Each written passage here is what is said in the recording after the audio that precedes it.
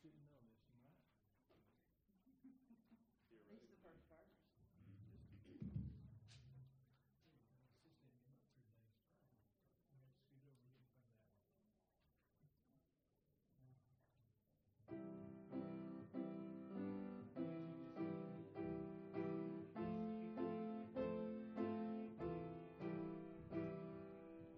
Jesus loves me, this I know, for the Bible tells me so. Little ones to Him belong, they are weak, but He is strong. Yes, Jesus loves me. Yes, Jesus loves me. Yes, Jesus loves me. The Bible tells me so. Jesus loves me. He who died, heaven's gates to open wide. He will wash away my sin. Let His little child come in. Yes, Jesus loves me. Yes, Jesus loves me. Yes, Jesus loves me. The Bible tells me so. Jesus, take this heart of mine, make it pure and holy thine. On the cross you died for me. I will try to live for thee. Yes, Jesus loves me. Yes, Jesus loves me. Yes, Jesus loves me. The Bible tells me so. Jesus loves me, He will stay close beside me all the way. He's prepared a home for me, and someday His face I'll see. Yes, Jesus loves me. Yes, Jesus loves me. Yes, Jesus loves me. The Bible tells me so.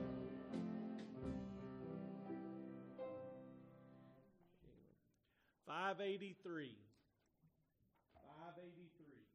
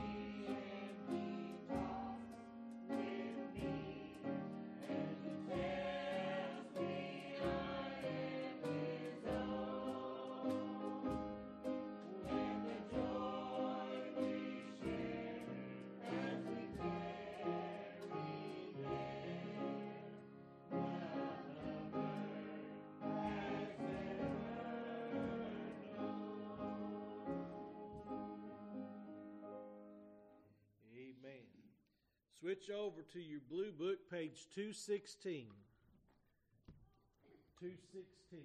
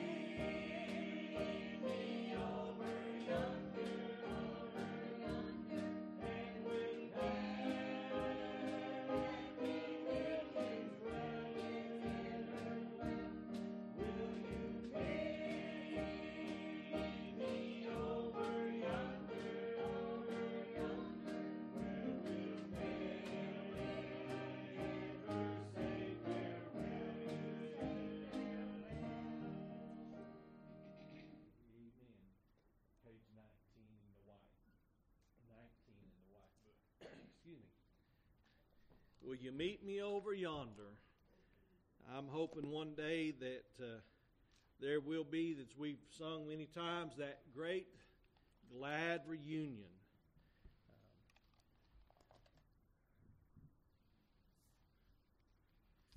More folks in heaven than we realize, but not as many as the Lord would want. You think about that. God was willing that none should perish. But we know that there's more that will than that won't. But there's many over in heaven. I'm glad to know when I get to heaven, I will not be a stranger, nor will I meet a stranger. You think about that, we'll all know as we're known, and we'll be good to go there. Remember Brother Don, he had cataract surgery on Tuesday. Continue to remember Sister Mary. Continue to remember Sister Jean, Brother Bill and Sister Joanne, Sister Donna Faye. Remember her. Remember the Robertson family. Remember Brother Lloyd in your prayers as well. And just lift him up. And then also remember Brother Carl Chesser's family. He passed away as well. Any others this morning you want to call by name?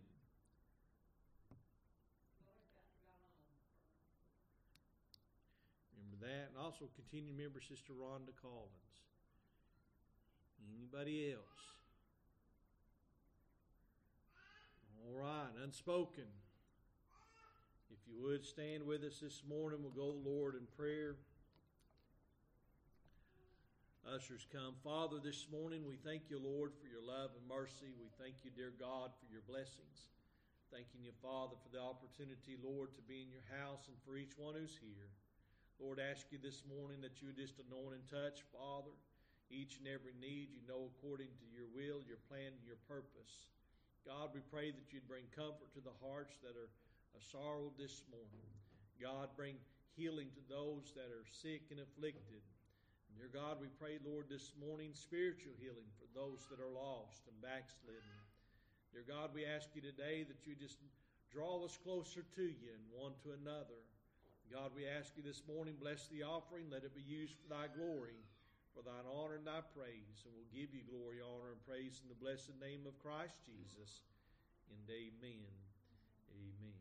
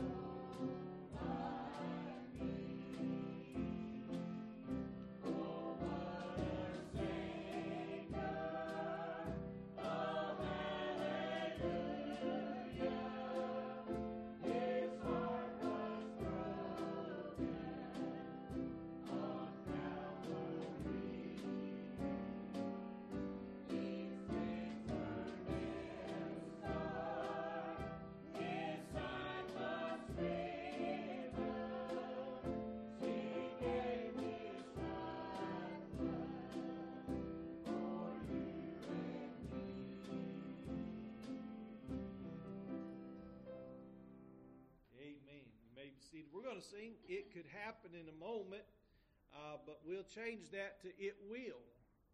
It will happen in a moment. As the Bible said, in a moment, in the twinkling of an eye. So it will happen in a moment.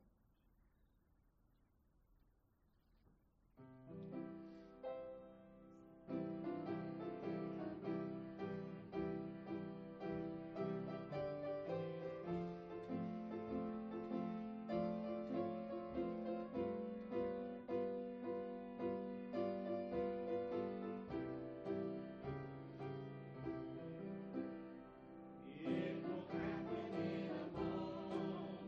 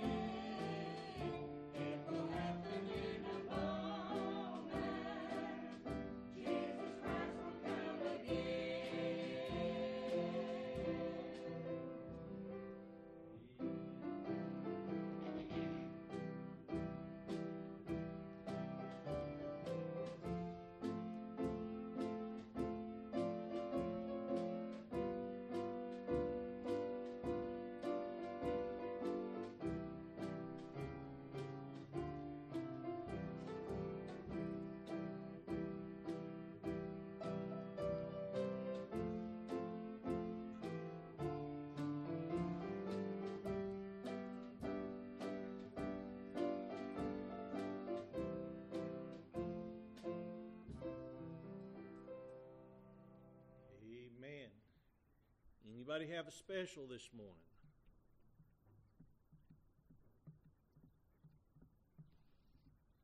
Do you have one, sis? Thought you was getting that book out. I won't pretend then. I don't have one either. So I won't pretend. Anybody with a testimony?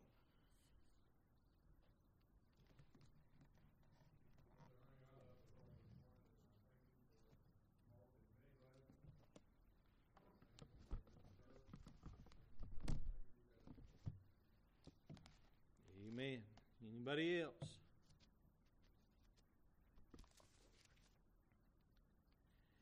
Got your Bibles this morning? Go to the book of Luke, the 24th chapter. Luke chapter 24.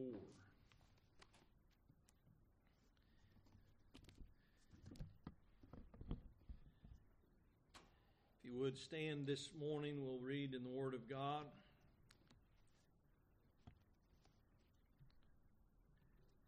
I'll read one verse to you this morning, verse 49. Verse 49 of Luke chapter 24 says, "And behold, I send the promise of my Father upon you, but tarry ye in the city of Jerusalem until ye be endued with power from on high." Father, this morning I thank you, Lord, and I love you, dear God. I pray, Father, that you would just anoint and touch and have your way, Father, in the service today. Dear God, I pray, Father, for each and every one who's here. We pray, Lord, that your will would be accomplished and done in our lives.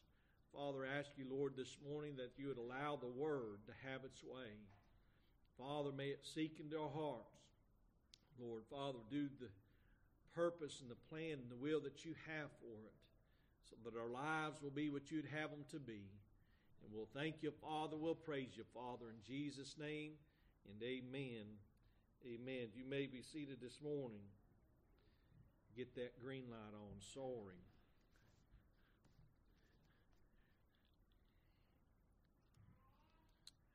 I had a few different thoughts this morning. I thought earlier this week we would preach on love. Then last night thought we would preach on continuum. But this morning, I guess I'd like to preach on being endued, having it in you. You and I need to have the Spirit of God in our lives. We need to have the Word of God in our lives. We need to have it real, not make-believe. Have it meaningful, not meaningless. And have it powerful, not powerless.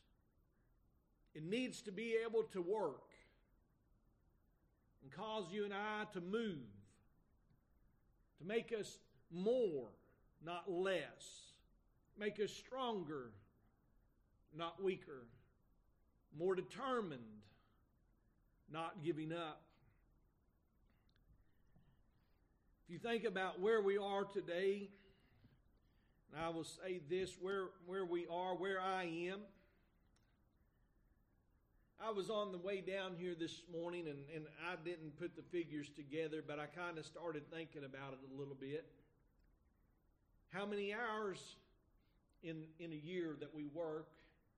Given work week is, or work hour is 2,080 hours a year. How many hours a year do we labor for things that we want versus the things that we need?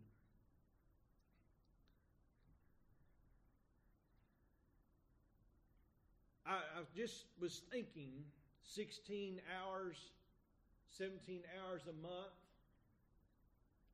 to pay for my truck, maybe 20 hours when you add car insurance and everything to it. Another 20 or so to pay for my house. That's already 1 week of the month gone for two things in my life. Things, mind you. Things. Then you go on and you begin to think about other things like paying the utility bills. You know, we do enjoy electricity. I do. I'll be honest with you. I like to have lights, I like to have heat, and I like to have easy heat. You know, just turn the thermostat one way or the other. I like to be cooled down one way or the other. We pay for our water bill. How many hours a month for utilities that you work? And then might as well get mad about it, right? How many hours do you work to pay your taxes? If you're still working to pay taxes, I'm just going to be honest with you. It stinks. I got to thinking about it. Out of the 2,080 hours a year, over 400 hours to pay my taxes. That just doesn't seem fair. But I'm going to tell you, when I get to be to the retirement age and you're my age still working, I'm going to look at you and say, keep going. I want my Social Security. I want my benefits coming. You just keep working, right? But we spend all of these hours, out of 2,080 work hours, we spend all of these hours paying for things that either we are required to or that we want to. So now let's put those away. And I don't know how many hours are in the year, and I don't know how many hours are left over, but I wonder how many hours we invest in serving God. What empowers you? What gets in you? You think about people who work hours and hours and hours, overtime hours, to get the things they want. Not things that they got to have, but things they want. Seemingly unconcerned about God. I thought about how many hours we spend in church. Now, I just told you that it takes me 16 hours, 17 hours a week to throw in the insurance for the truck, the car, 20 hours or more a week to pay for that 1 week, and then the next week, and then the remaining part of that to pay other things, and then the next week to pay for some more things, and you get mad and you start thinking about the taxes you got to pay. But my truck one day will either break down or burn up, depending on what God does. My car will do the same. My house will do the same. My eternity, though, will remain either in heaven or hell. We labor, the Bible says, for that which is not bread. And it's not talking about the bread of the loaf of bread you go to the store on. It's talking about the bread of life. We labor for that which hath no profit. There is no profit in owning your home. You still have to pay taxes on it. And you'll still pay insurance on it. I mean, after all, if it does burn down, you'd like to have it rebuilt, right? If the tornado blows it away, you'd like to have it rebuilt. You pay taxes on your cars no matter how long you've had them paid off. They still taxes on them. I pay taxes, they call it personal property taxes. And I have yet to figure out how I have any personal property if they keep taxing it. Doesn't belong to me if they keep taxing it. Because as soon as I stop paying the taxes, my personal property becomes theirs. And they take it. Think about it just for a second, church. We labor and we wait and we want and we don't get it. But the Lord promised us something that was greater than any physical thing you could have in your life. When he was talking to the disciples, and he's talking to them, he's sharing with them who he is, what he's going to go through. And again, this is at the end when they're not even really recognizing him, and then he begins to expound and open their eyes. They realize who he is, and he gets down to the inside of this. And in Luke he says, "And behold, I send the promise of my Father upon you." Now this is the presence, the coming, the anointing, the receiving of the Holy Ghost in our lives. And don't be afraid to say Holy Ghost. It doesn't mean you have to act in a different way as far as you've got to be jumping up and down the pews and running yourself into the wall. And by the way, I never had the Holy Ghost once tell me to run headlong into a concrete wall. But it does mean you will act differently for the Lord. You'll begin to realize that there's something far greater and far more important in life than your cars, your homes, even your clothing. There's something more important than anything you can lay your hand on right now. There's something greater, and that is the presence of God in your life, and one day spending an eternity in the presence of God.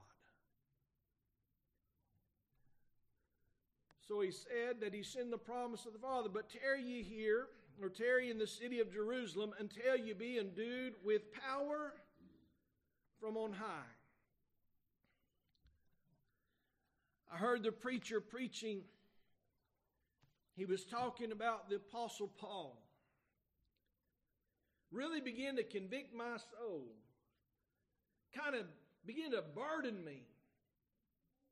To think about Paul laboring all of his life, doing everything that he'd been doing up until a certain point in time in life. And he had it laid before him. He was wise. He would have money. Paul, he is a Jew among the Jews. He's up there. And then one day Paul meets Jesus and says, "Everything I have I count but loss for the cause of Christ. Everything I've got is but dung that I may win Christ. Having left it all behind so that I can go and win Christ." And Paul wasn't talking about winning Christ for himself. He was talking about winning you and I to Christ. Showing us how to live for Jesus. It's really one of those deals when you stop to think about the Apostle Paul in his life and what had happened to him and how it changed and transformed everything that he was doing. It turned him upside down. Literally. You think about it. In the book of Acts, the first chapter,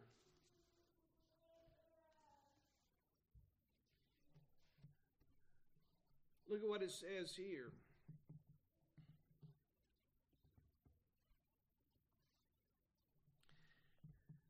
In verse 4, it says, "And being assembled together with them, commanded them that they should not depart from Jerusalem." Now think about this is Jesus. It says, "But wait for the promise of the Father, which saith he, You have heard of me." Refer back to Luke. "For John truly baptized with water, but ye shall be baptized with the Holy Ghost not many days from hence." And when they therefore were come together, they asked him, saying, "Lord, wilt thou at this time restore again the kingdom of Israel?" And he said unto them, "It is not for you to know the times or the seasons which the Father hath put in his own hand, or his own power. But ye shall receive power, after that the Holy Ghost is come upon you, and ye shall be witnesses unto me both in Jerusalem and in all Judea, in Samaria, and the uttermost parts of the earth." Chapter 2. "And when the day of Pentecost was fully come, they were all with one accord in one place." Can I tell you that God moves when we are in accordance with God? Jesus said, where 2 or 3 are gathered in my name. And by the way, that doesn't mean we just come together and say, well, you know what? I'm here for Jesus. Gathered in. The purpose. The reason. The whole kit and caboodle, we would say. The reason we come here today is we come here for Jesus. No other reason. Jesus. He's it. He's everything. It's all about Jesus. By the way, let me just say this to you this morning. When we gather in the right way, in the right name, things do happen. It doesn't go without notice that things do happen. It's one of those deals that when we realize the purpose and the reason for being where you're at is because of what God wants to do, what God can do, what God will do, and you gather only because of God, then church, things happen in your life and in my life. There are things I know for a fact this morning that we could receive or have or do if we'll set aside everything else and just focus on God.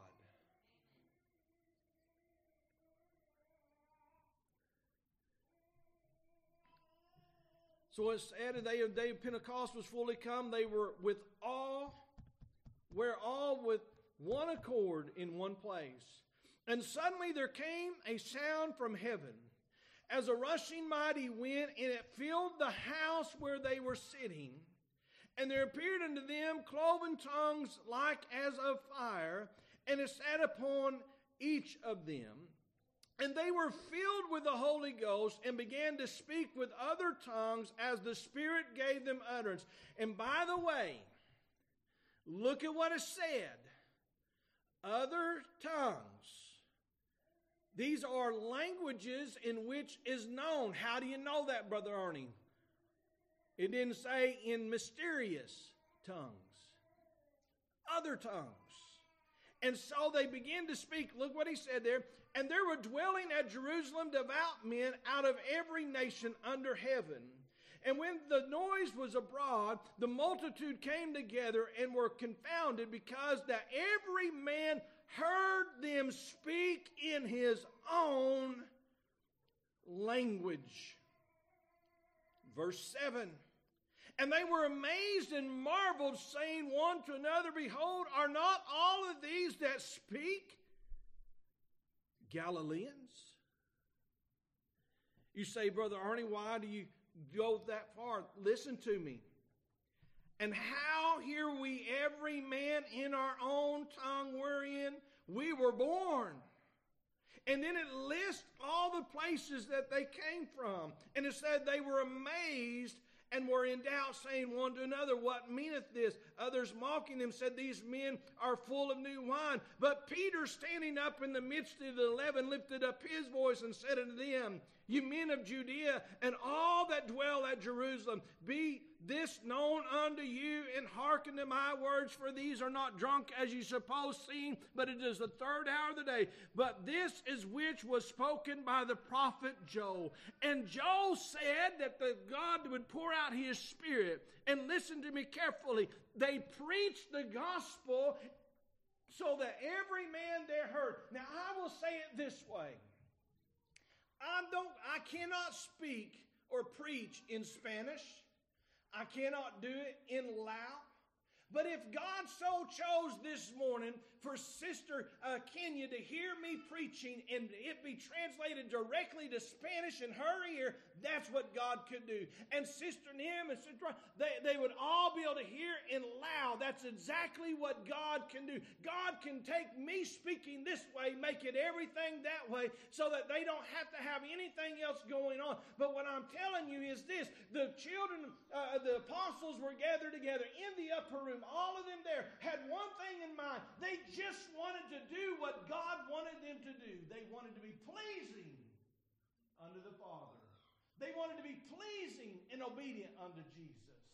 And he moved like he had never moved before, so to say, in that day and hour. There was people who never had heard the gospel because 11 men, 12 we say, 11 men stood up and began to talk to them, and they all began to hear. Then one man stands up, Peter, and he says, listen. And every language there heard what Peter said. Why? They were endued with power from on high. The Holy Ghost didn't just come there and lay around. If you look at your scripture, it moved them. It made them do something. They were reacting differently. They were in one mind, in one accord. We can read through the scriptures here how that they continued. If you jump over to verse 46 of the same chapter, and it says, and they continued daily with one accord in the temple. Come to the house of God expecting things to be done. They were of one mindset. God, let your will be done. And it wasn't something that happened to them in the morning and then maybe in the evening. It was continuing. It was something that had affected their life and was continuing to affect their life. It was going on and on and on. As I said, for the next whatever years, I don't know how long I owe on my home. I'll have to get up and calculate how many hours of work I'll have to do every week in order to pay my home haul, how many hours of work to pay my truck off, how many hours to keep my light bill and all that paid, how many hours for my insurance, how many hours for my clothes, how many, whatever you go, and you go through there and look at it. But the truth of the matter is, one of these days, all of that's gone, and then the question will be, how many hours for the Lord?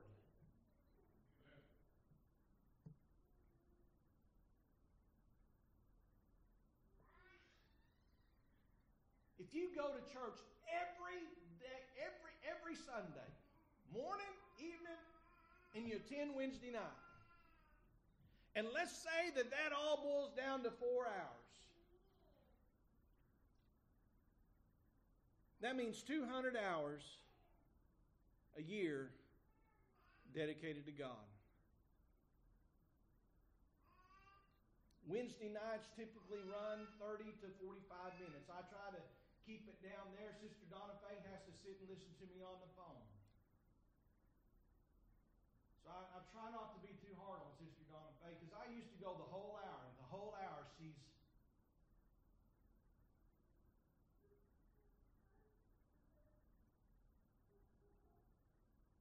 Sunday mornings we get here. Sometimes we get here late. Sometimes we get here on time. We get here. Sometimes we stay late. Sometimes we get out on time. So let's just say 2 hours a week. You spend 2 hours a week. That's 104 hours a year if you come only on Sunday morning for both Sunday school and worship service.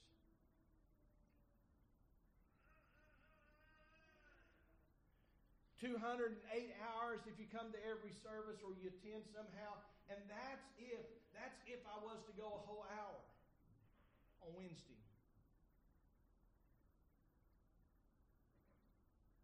So we're spending hundreds and hundreds of hours getting the things we want. Thousands, so to say. And just a few with the Lord. And we wonder why the church is where it is. We wonder why things are the way they are. I was thinking as I'm thinking on these thoughts and listening to the preacher preach, and I'm just getting convicted. He made a couple of statements. He talked about prayer in school and the Bible in school. Well, when they took prayer and the Bible out of school, it fell apart. But can I tell you, it didn't fall apart because they took prayer and Bible out of school. It fell apart because it went out of home too.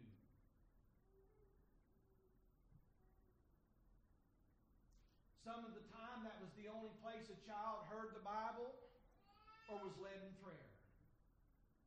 And so it went out of the home. It didn't get out of the school before it got out of the home. It got had it still been in the home, they would have never got out of the school. I'm here to tell you, church. It's one of those deals when you stop to think about the realities of what's going on. The Bible and prayer left us before it left any place that it was in. It had to be removed from the person before the person would remove it from the place.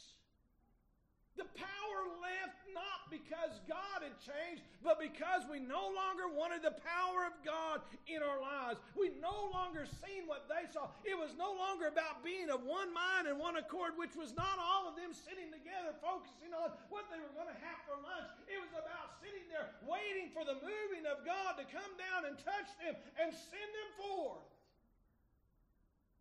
to be who they needed to be for the Lord.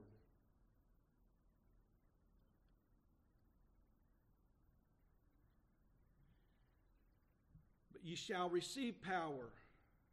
In chapter 2, they received power. What changed Paul so much?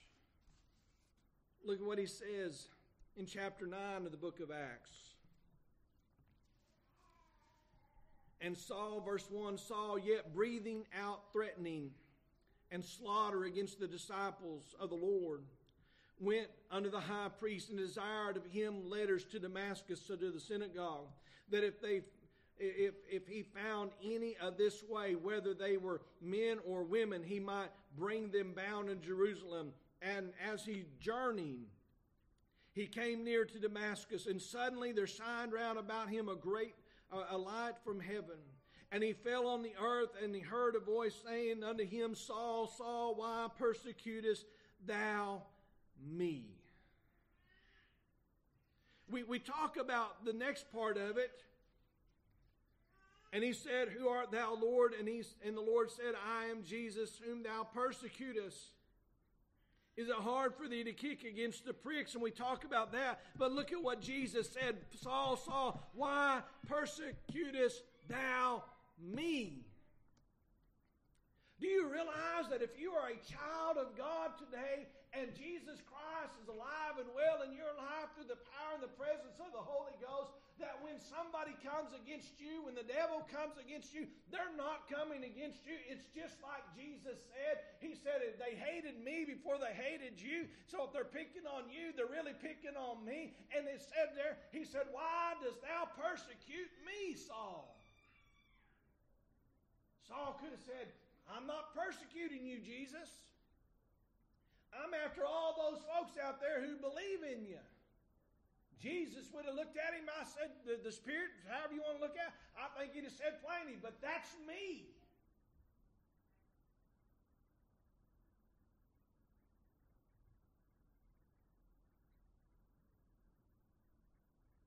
So when you and I are playing games,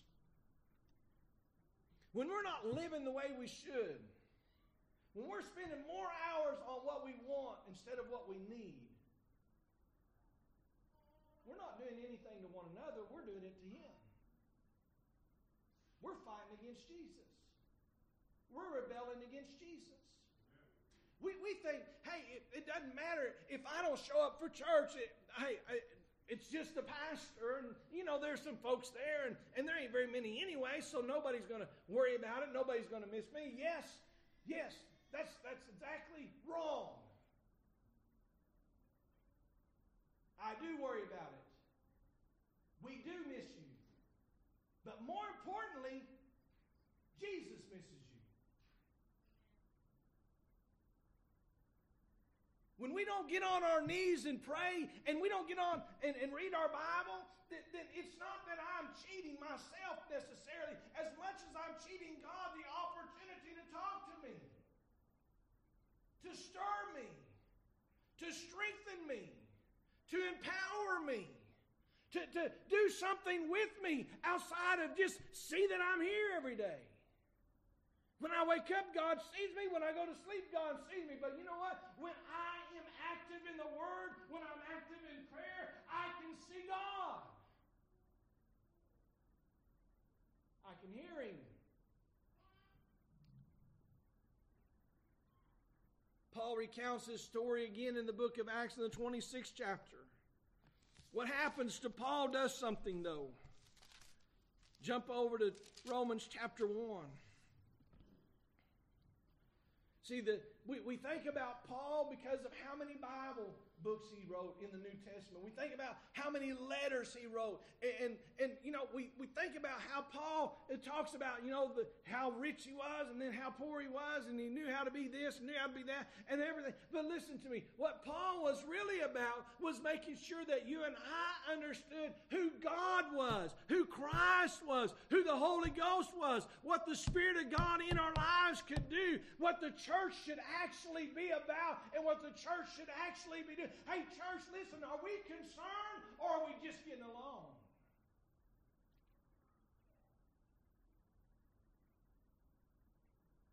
I preached a funeral message Friday.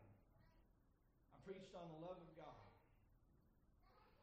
Because before he passed away, Melvin said, love is a big word. All the family kept trying to say, he said, love is a big word.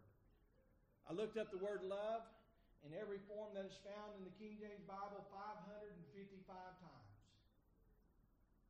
Number 5 means something, church. Now you find it 555 times. 500. I didn't go through and separate it all out. But can I tell you that God spent the Old Testament and part of the New Testament telling you and I that we need to love Him with everything we've got. And then He tells you and I, in some of the Old Testament and a whole lot in the New Testament, how much that He loves us.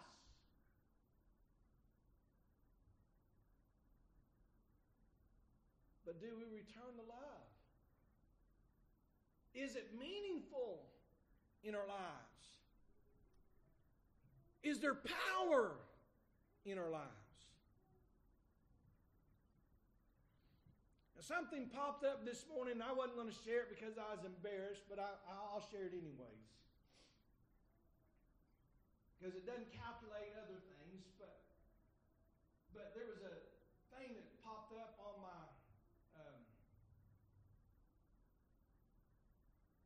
computer, I guess. Said I had 15 minutes of screen time per day. Well, you add it all up, don't mean much. I had 15 minutes of screen time, and that's just for my study on that one there. Had some more in my phone for some study, some more in prayer. Don't get it all up there, but I got thinking about it. It really, even if it had popped up and said you spend an hour a day, that wouldn't have meant a whole lot. Probably combined it all together, and I might average out about 45 minutes. That's pretty embarrassing.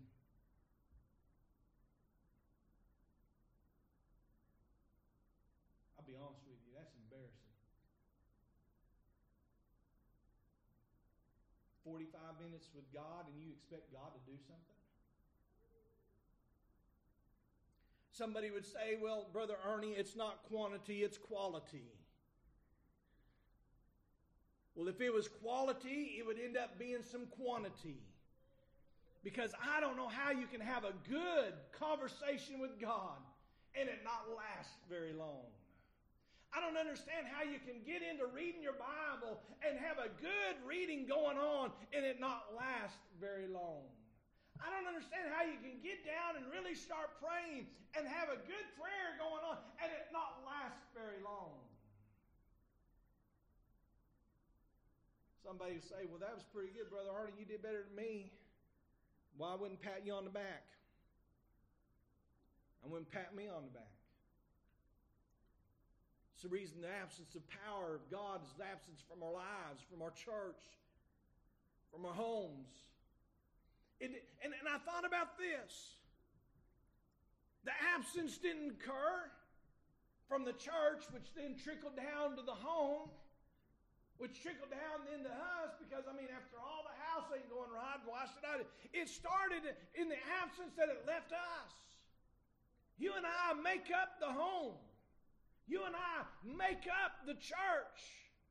When we get together, if we've been in one accord and one mind with the Lord through the week, we'll come together in one mind and one accord in the house of God, and we'll see things. I don't know about you, but there's been lost people in our church who didn't get saved because there was no power in the church. Therefore, no conviction. You say, well, how can they come to the house of God? How can you read the Bible and it lead? Hey, listen to me. It's got to be real in us before it appears real to them. There's a lot of fakes in the world today. I just think about these. Benny Hinn disgusts me. Acts like he's all holy and power, could walk on water, wears white from head to toe. And thousands of people follow him, millions. They give him money and all this stuff so he can go out there and be the lying dog that he is. Oh, Brother Ernie, you can't listen to me. He is. The biggest church in the United States of America, I believe they said belongs to Joel Osteen as far as a single congregation, or one of the biggest, and he's a liar and a thief and a deceiver. He says that you can go to heaven. You know, Hindus and Muslims, they don't believe the way we do, but who's to say that they're not going to make it to heaven? Well, brother, or lack thereof, I would say. If they going where you going, I praise God I'm not. Because I ain't going where the Hindus are. And I ain't going where the Muslims are. You kill yourself if you want to, think you're going to get 75 virgins or whatever it is when you get to heaven. Hey, the Bible tells me there's neither marriage nor giving in marriage, and there sure ain't fornication. But there ain't no power in church when the church ain't right with God. The Apostle Paul, he said this. So as much as in me is, I am ready to preach the gospel to you that are at Rome also. For I am not ashamed of the gospel of Christ. By the way, that is this here word of God. And can I tell you, it better be, why do you say it all the time, Brother Ernie? Because listen, you may read a King James Version, but half the time we live like an NIV.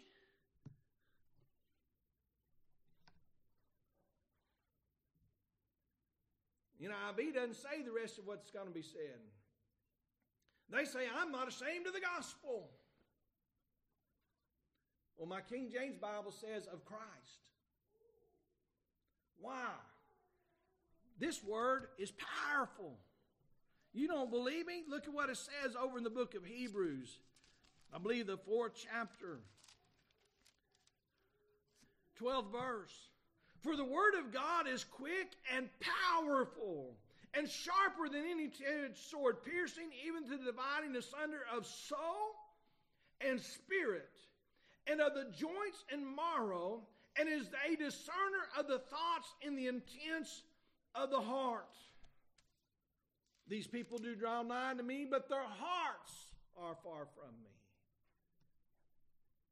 So he said, so as much as in me is, I am ready to preach the gospel to you that are at Rome also. For I am not ashamed of the gospel of Christ, for it is the power of God unto salvation to everyone that believeth, to the Jew first, and also to the Greek. And I'm here to tell you that when the Apostle Paul got converted over to being a Christian, when he went from being Saul to Paul, the Word of God got in him, and when it got in him, it changed him. It empowered him. It made him different, church.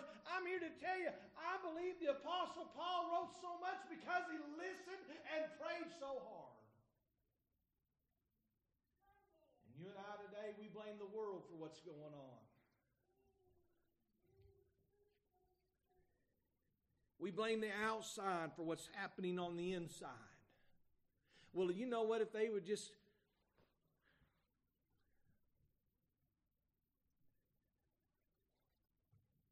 Well, if all the folks who profess to be Christians would actually be Christians, they wouldn't be a bar in town. Liquor stores would shut up. Marijuana wouldn't be an issue. Barbiturates would not be a problem. Prostitution would not be running rampant. Sex traffickers would not get the right to children, let alone to grown women. If the power of God was real in the church today, and everything was what it was supposed to be, can I tell you this morning, divorces would not be happening. Wouldn't. Homosexuals would not occupy the pulpits. Wouldn't be. Wedlock would be a standard, not a possibility. Children wouldn't be born out of wedlock. Abortion wouldn't be going on. And we sure wouldn't be fighting about where you get to go have and where you don't get to go. And are you going to pay for it and are you not going to pay for it? Are you going to be persecuted? Hey, listen to me. Do you realize states are making laws now that say that in our own state, making laws that say if you don't can't get an abortion in Arkansas, which you can't right now, praise God. But let's just say you go over to California, the most evil, wicked state there is in the United States of America, second to New York. But let's say you go out there and you murder your baby. You come back here, it's okay, you didn't have it here, you had it out there. Can I tell you though, if I go to California and I find somebody and I murder that person and I come back to the state of Arkansas, they can arrest me and extradite me to California so they can persecute me, prosecute me for the murder of that individual. And rightly so, by the way. But an amazing thing happens if you go to that state and kill your baby, you can come back here and live like nothing ever happened. That's because hell is running rampant. And the church is quiet.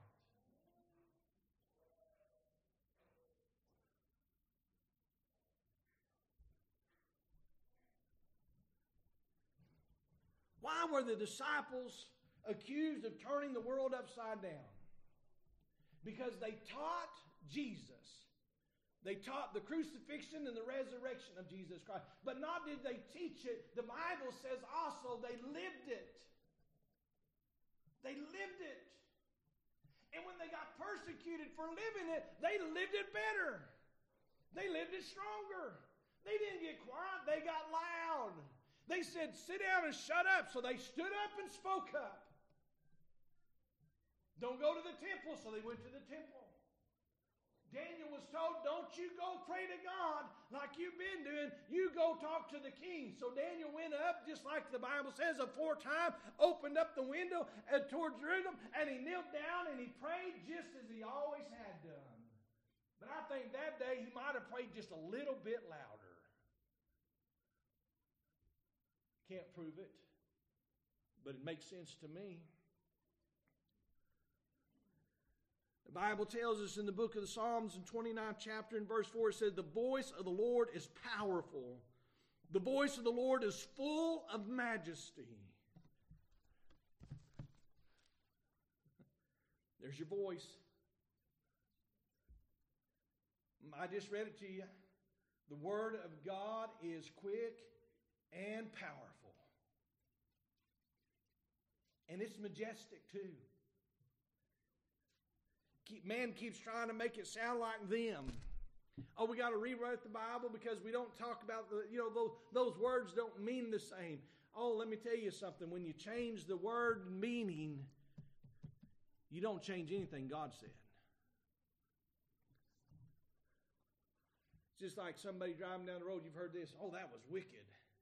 And they meant good. Still sounds wicked to me. That's bad.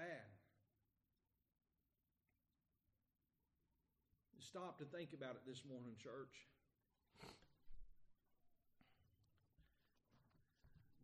Something happened. And I guess maybe what really triggered a lot of this in me, God convicting me.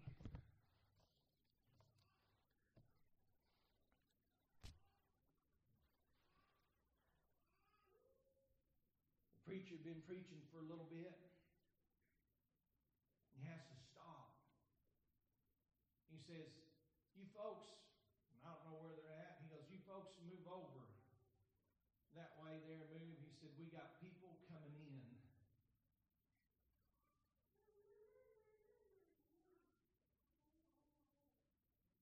You move over so they don't have to move everybody to get in. He's already started the message. He's preaching. And people are coming from the outside inside to hear the gospel.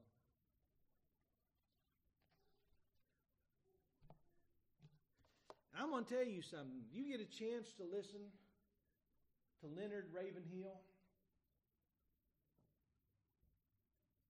He'll say stuff that'll make you mad. I thought, Lord, I need to be a better person to say stuff that make you mad. But not because I want you mad.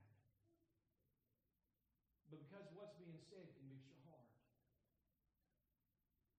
Because that's what happened to me. And it wasn't this Sunday. Oh yeah, it convicted me this Sunday, but it was last Sunday too. It was a few nights through the week. It was the week before that. And the more I hear a man of God preach who spends time in the Word, spends time in prayer, and really talks about how dedicated we ought to be to God, and talks not just, he's telling the church, you're messed up.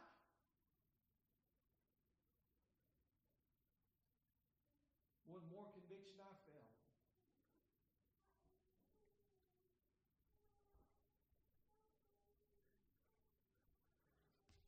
We'll never get to where God wants us to be if we work for ourselves more than we work for Him.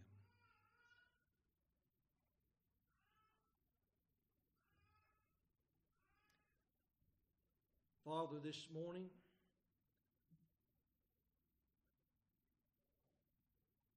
I praise you for telling me the truth.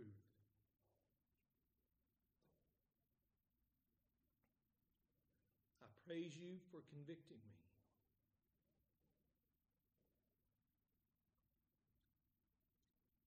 I thank you, God, for letting me realize how unable I am.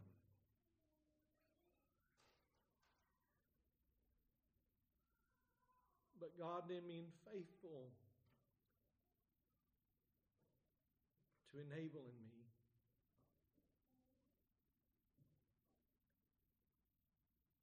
For forgiving me. And then helping me. And God allowing me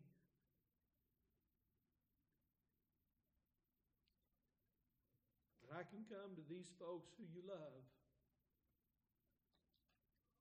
whom you gave me a love for, whom love me.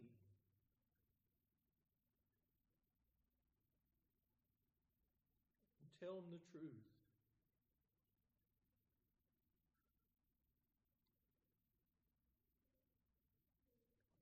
Lord, we can be more than what we are when we allow you to be more than who you are right now to us.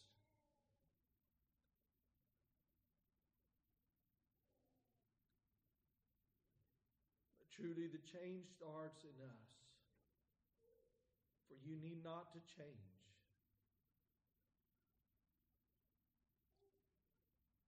So I pray, Father, this morning, help me.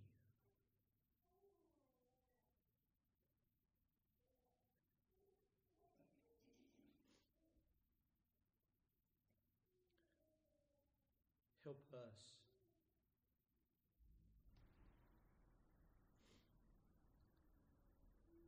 So that we can serve you better.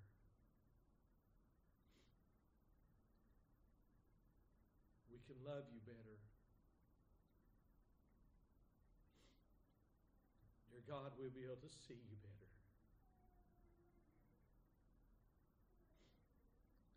We We ask you, Lord, these things today in the precious name of Christ. Amen. If you'd like to come